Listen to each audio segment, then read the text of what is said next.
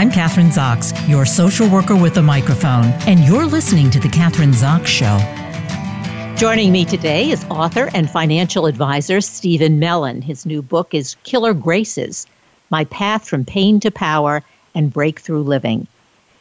In his late 30s, Steve Melen thought he had it all: a successful career in finance, a house on the hill, a lovely and accomplished wife, a beautiful newborn daughter, and a zest for life and travel.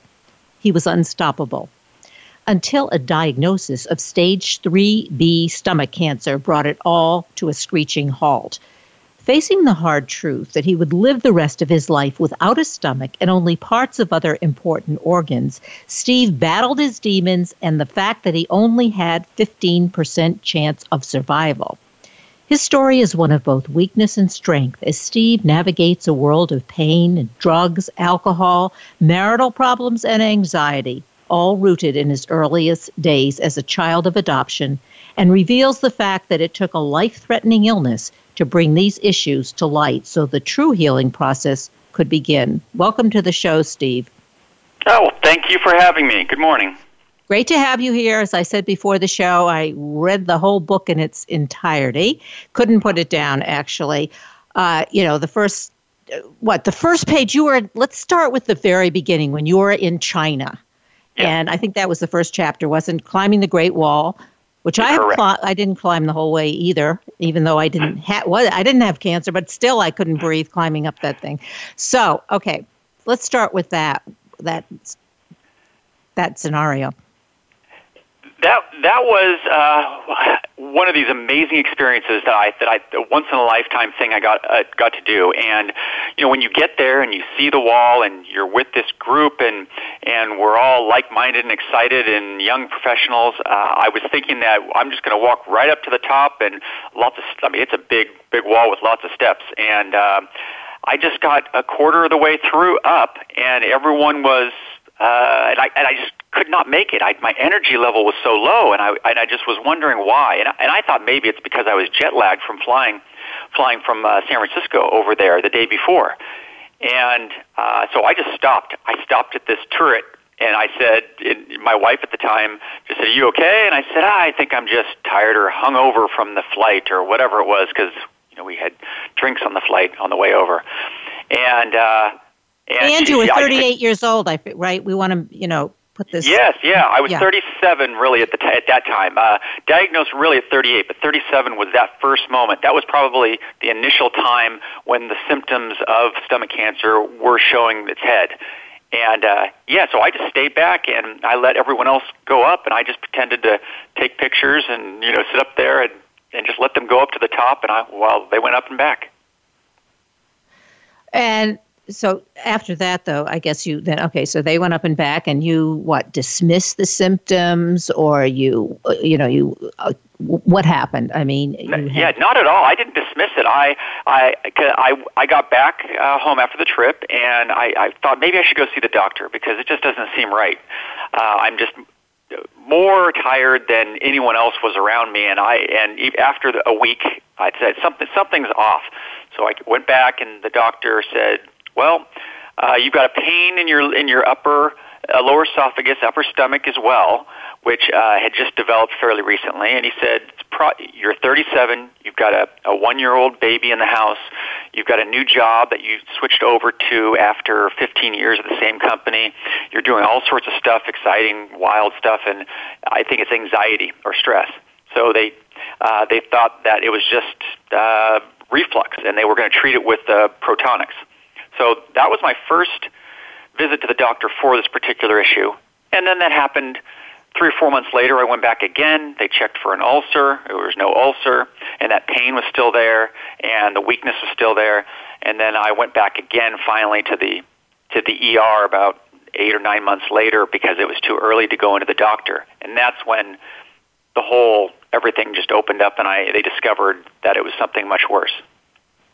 When they discovered that at stage 3, as you said in the book, it wasn't stage 4, so you felt a little better. I'm not sure what the difference between stage 3B and stage 4 is, but I wondered, they waited so long to diagnose you, right? You're talking 6, 8, 9 months from the time you had those symptoms, say the first symptoms in China, and attributing your pain and how you were feeling to stress. Why do you, I'm curious as to why that was, it was such a long time. Yeah. Yeah, I think that the challenge that we face is that a lot of people in their, let's just say, late 20s or early 30s, mid-30s, upper 30s, whatever it may be, we start experiencing a lot of stress and a lot of physical issues that might be different than we did when we were carefree and young and didn't have any responsibility.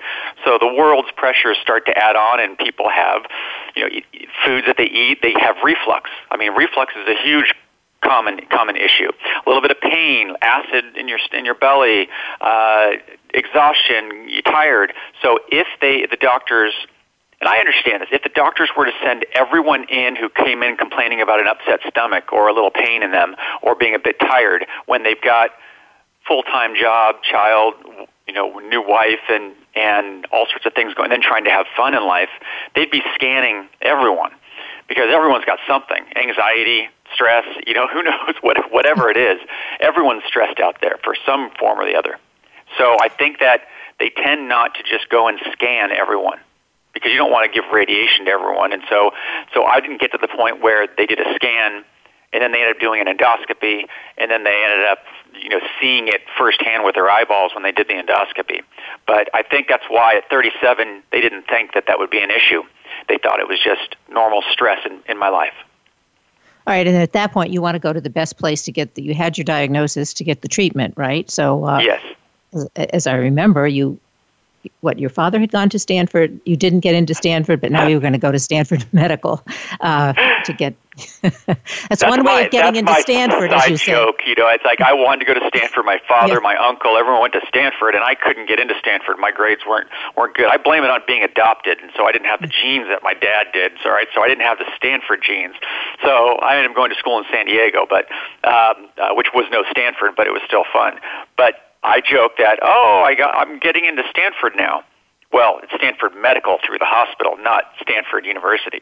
So it's my lighthearted way of dealing with these situations as well as I can because it was all extremely stressful. Yeah, well, that's your attitude, obviously, and that pervades the whole book. I mean, what did I say? Your strengths and your weaknesses. Let's talk about some of the strengths and the weaknesses both. But yes. I mean, when you're told that I don't know if they actually told you that, but then you can Google all of this whenever you get your diagnosis, a 15% chance of survival. What went through your head then? Well, I didn't find that out until after. I think back in, so this is coming on 13 years right now, and back then there were not the Facebook groups, Instagram, or the found cancer, stomach cancer foundations. I didn't really have anywhere to go, and so I could have just searched up odds of survival or odds of dying, but I chose not to do that because I didn't think at the time that I was necessarily going to die. When I got that first diagnosis the first day, they even said that it was, they think it might even be pancreatic cancer. And I had no idea what pancreatic or stomach cancer really meant at the time when I was in the hospital on that one day because it blindsided me. And I just found out that, pancreatic cancer later on I found out because Patrick Swayze was in the hospital the same time that I was at Stanford, and he was being treated for pancreatic cancer, and then he ended up dying 9 months later, or somewhere around there. And I found out that pancreatic cancer was really, really bad, and mine was just really bad. So I didn't look at the odds of all that until a couple of years later when I just looked to see that the survival rates are very low. And thankfully it was not pancreatic cancer because they thought it was in the pancreas, but they ended up only taking out half of my pancreas and not the full pancreas because it was swollen. But it was actually just lymph nodes behind that were making it a little bit bigger, so they cut half of it out. I didn't know you could live without half a pancreas or even without a full stomach or without a spleen. I didn't even know what the spleen does. Yeah, I know they take out your spleen. That they do take out your spleen a lot. I know that, but yes, that you don't need a spleen. But as you found out, you don't need a lot of your organs, or you only need half of your organs. Right. I had my gallbladder last year taken out for an emergency procedure, so that can be taken out too. I got a brain and a heart that's still going, but they took out a lot of parts out of there. I guess what amazes me is your energy and your ability to just plow through all of this. And then you developed a drug. I want to talk about that. An opioid problem as a result of taking too many painkillers. All of those kinds of things. You have that kind of what I call it a type A personality. I think that's part of it. And also as I'm a social worker. You're a social worker with a microphone. So as I'm reading your book, I'm thinking kind of an addictive personality. Yeah. I went to a therapist for 17 years, the same therapist, and she saw the whole thing from the beginning to the end. And it all started with an anxiety attack when I was 29 years old. And then I stuck with her, and she saw the whole thing. And so I stopped going to her a few years ago. She found my book, and she goes, "Your story is incredible, Steve. I'm so happy for you." So my therapist of 17 years, who knows everything, is just saying. And I would hear from her, and I would hear what my issues may or may not be, and whether or not I had these addictive issues. But they sure developed over time because of the hits that kept on coming.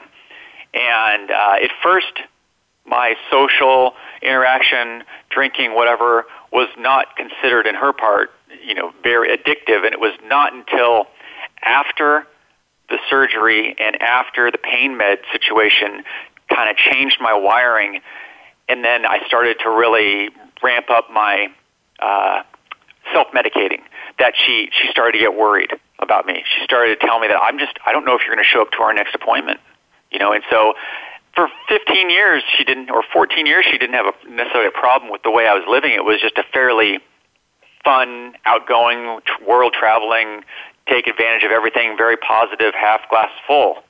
And then it turned into, God, I'm dying. I'm going to go out my way. That wasn't very good. Well, what about your wife, your first wife? Yes. Because your relationship with her obviously was changing as you're going through all of this, the diagnosis, the treatment, the drinking, all of that.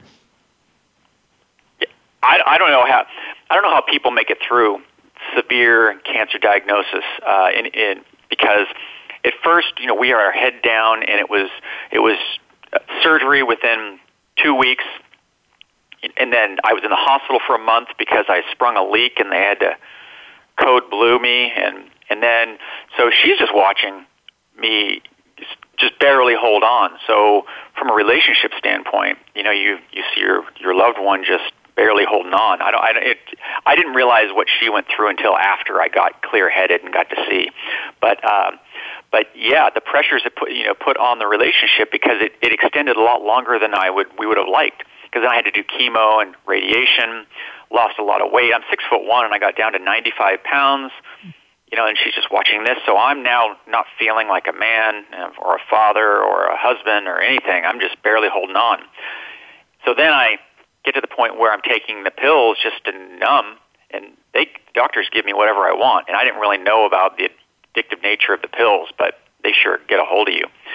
And the pills turn from 5 pills a day to 10 to 20 OxyContins a day by the end of my little run. So then you find out, my wife at the time was just, you survived the cancer, and now you're killing yourself. I can't live with this. And I go, you don't understand the pain I'm in. I'm dying. Poor me. So it was, it puts a lot of stress on everyone. But getting off the pain meds was a wonderful thing. But then I thought I would just go back to my normal life of having a glass of wine and going out with friends. But that ended up being a substitute for the pain meds. So my wiring had changed in my head in that early transformation. So I drank wine like it was medicating myself, because I still thought I was dying, and I didn't think I was going to have a wife or be able to see my daughter or any of those things. So, it's like, so what would be your advice to other people who are going through the same thing? I mean, people have different situations, different marital situations, kids, all of that, and different personalities. I know that now, in terms of you were diagnosed 15 years ago. So I think doctors and physicians are more aware, are definitely more concerned about getting hooked on painkillers. They've changed, the way in which they deliver the painkillers to patients has changed over those years. Definitely. To prevent to hopefully prevent what happened to you. It's still, they still give you, if you spend more than a certain amount of days a week in the hospital, there's like a 10% chance that you're going to be addicted. And every day you go in, the odds go up. But I had a button that gave me all the Dilaudid I wanted, then they gave me these prescriptions after. So back then, it was kind of give me whatever I want, because they typically don't see patients like me survive after 5 years. So they don't see the after effects. But last year, when my gallbladder got removed, I spent 8 days in the hospital. So here we go again. Pain meds. I was in intense pain, but the challenge for me to get just 1/10 the amount that I was getting before was harder. And so they were definitely more on it. But it's still, when you give someone pills and give them the self-will, sometimes it's hard to take the exact prescribed amount. You might take it one extra one because you're feeling extra terrible that day. So that's a hard thing for people is when you're in pain and you really believe it, that okay, well, I'll just take one extra. It's so easy to take a pill. And I fell into that, and it got a hold of me. And I realized again last year that it could get me again. And I had a hard time. It wasn't easy getting through that little window. But I did. I got off of it again. Well, Steve, what about, that fear of that you could get back onto, painkillers again? Or what about the fear of that that the cancer is coming back? How do you mitigate that fear? I assume any little, maybe something that you had the gallbladder. Yeah. I went a little late on that, I think, because my gallbladder was gangrene, and I probably should have gone in a little bit earlier. And so they had to do a major surgery instead of a little minor laparoscopic one. But, that fear, it's the fear of dying is how great it is. But the fear of the cancer coming back is the worst nightmare. So for the first 5 years when you're getting your scans, first you go every 3 months to get your CT scans, and then it's 6 months, and then it's 1 year. And then when you get to that 5-year mark, they don't even care to see me anymore. They're like, all right, you're done. I said, wait a second, what about, what if, they say if you want to go back, you can to get scanned, but we don't need to see you anymore. You're just like everyone else. But from that 5 year on, I've had the fear of it coming back. It's my biggest fear, but I don't worry about it every day anymore like I used to in those first 5 years. Because I see so many people. I mentor people, and I'm on a board of a cancer foundation, and too many people don't make it when they get a recurrence. And so that's what I'm there to give people a lot of hope that they can actually get through that. And I think that positive mentality helps people get through a lot more than they think. Yeah, I think that's critical for people to have that kind of mentoring or support, or somebody who has been through it like you have. And I want to talk about Debbie's Dream Foundation. Yeah, I want to talk about that because that's really important. Because when you were diagnosed, as you say in the book, you turned to this one man that I forgot how you found him, but he was sort of your mentor, or the only person, he was, 3 months ahead of you in terms of his diagnosis? Yeah, he was. Yes, he was. We called him PJ in the book, and he was the husband of a friend of a friend. So it was just how I got to him, and I don't know. And he just so happened to also be going to Stanford, the same hospital. He had my oncologist, and he had the surgeon that I had the option of choosing, and it was the number one surgeon at Stanford. So I appeared to be in good hands. So I went to go visit him right before, and he had his surgery 3 months before, 1 week after his 38th birthday. They wanted to have mine surgery on my 38th birthday, and I said, no, I don't want it because I could die. It was like a small chance I could die on the table. So they did it 1 week after my 38th birthday as well. So I was just an image of him 3 months behind. Same age, had children, married, and he made me feel comfortable that I could get through that first 3 months. So in my journey for the first couple of years, I knew as long as he was alive, I was going to be okay. But he had a recurrence, and then he died. And so that was where the tailspin for me in medicating really kicked in. I went into a mini depression because I said, well, that's it. He's done. I'm done. I had the same diagnosis, same surgery, everything. Everything that I did was harder for me than it was for him. My surgery was a month instead of a week. I had 2 surgeries. I had all sorts of problems. So I said, now I'm a goner. And so that's where the self-medicating picked up. So that really, I think, points out the importance of having a lot, not just one person who's supporting you or who's your mentor or who you're depending on emotionally, but you need something, or one needs, let's say, Debbie's Dream Foundation, where you are. Yeah. So talk to us about that, because there are a lot of people who obviously have. Actually, I was going to ask you, how many people are diagnosed with? Do you know? Do you have the statistics? I believe there's close to 30,000 a year in the U.S. Diagnosed, and there's a high fatality rate for it. Of course, it is getting better because people are noticing some of the signs earlier and able to go in and get it treated at lower stages. Stage 4 is the worst, and there's very few. I know just a couple survivors from that, and they're doing awesome. The ones that are they're doing awesome. They work with me with Debbie's Dream Foundation. So what it does there is, I'm a mentor for them. I started as a mentor, and now I'm a board member. And, we go out to Capitol Hill in D.C. once a year for Advocacy Day, and I go and speak with Senate and Congress members with a small group of survivors and patients, mentors, and caregivers, and to get the word out, as well as to get more funds for stomach cancer in general. But it really is, no matter what cancer it is, you need some sort of advocacy group to give you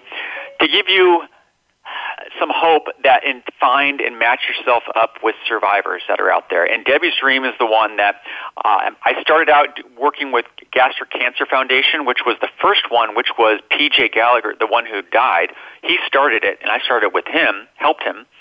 And then I moved on. Now I'm at Debbie's Dream Foundation. And we all just need that hope and inspiration and a group to go to. I didn't have that. I had one person that I was relying on. And now I happen to be one of the longest survivors. And in my mind, I think I'm doing about as good, if not the best, of anyone that I know in the entire country as far as the recovery. So, how do you feel physically on a day-to-day basis? Like what you can, because I know you talk a little bit about that in the book. I mean, if you had like half your parts removed, not literally, but almost, how do you digest your food? Because you're a guy who's out there, not just with your foundation, but I mean, all kinds of business, financial, success, all of that. How do you eat your lunches? It's the first question. How do you digest your food? How do you do that? Yeah. Well, it just goes straight into my mouth. I chew extra long, and it goes to my small intestine, and I absorb 99% of my calories in the small intestine, which is what we all do.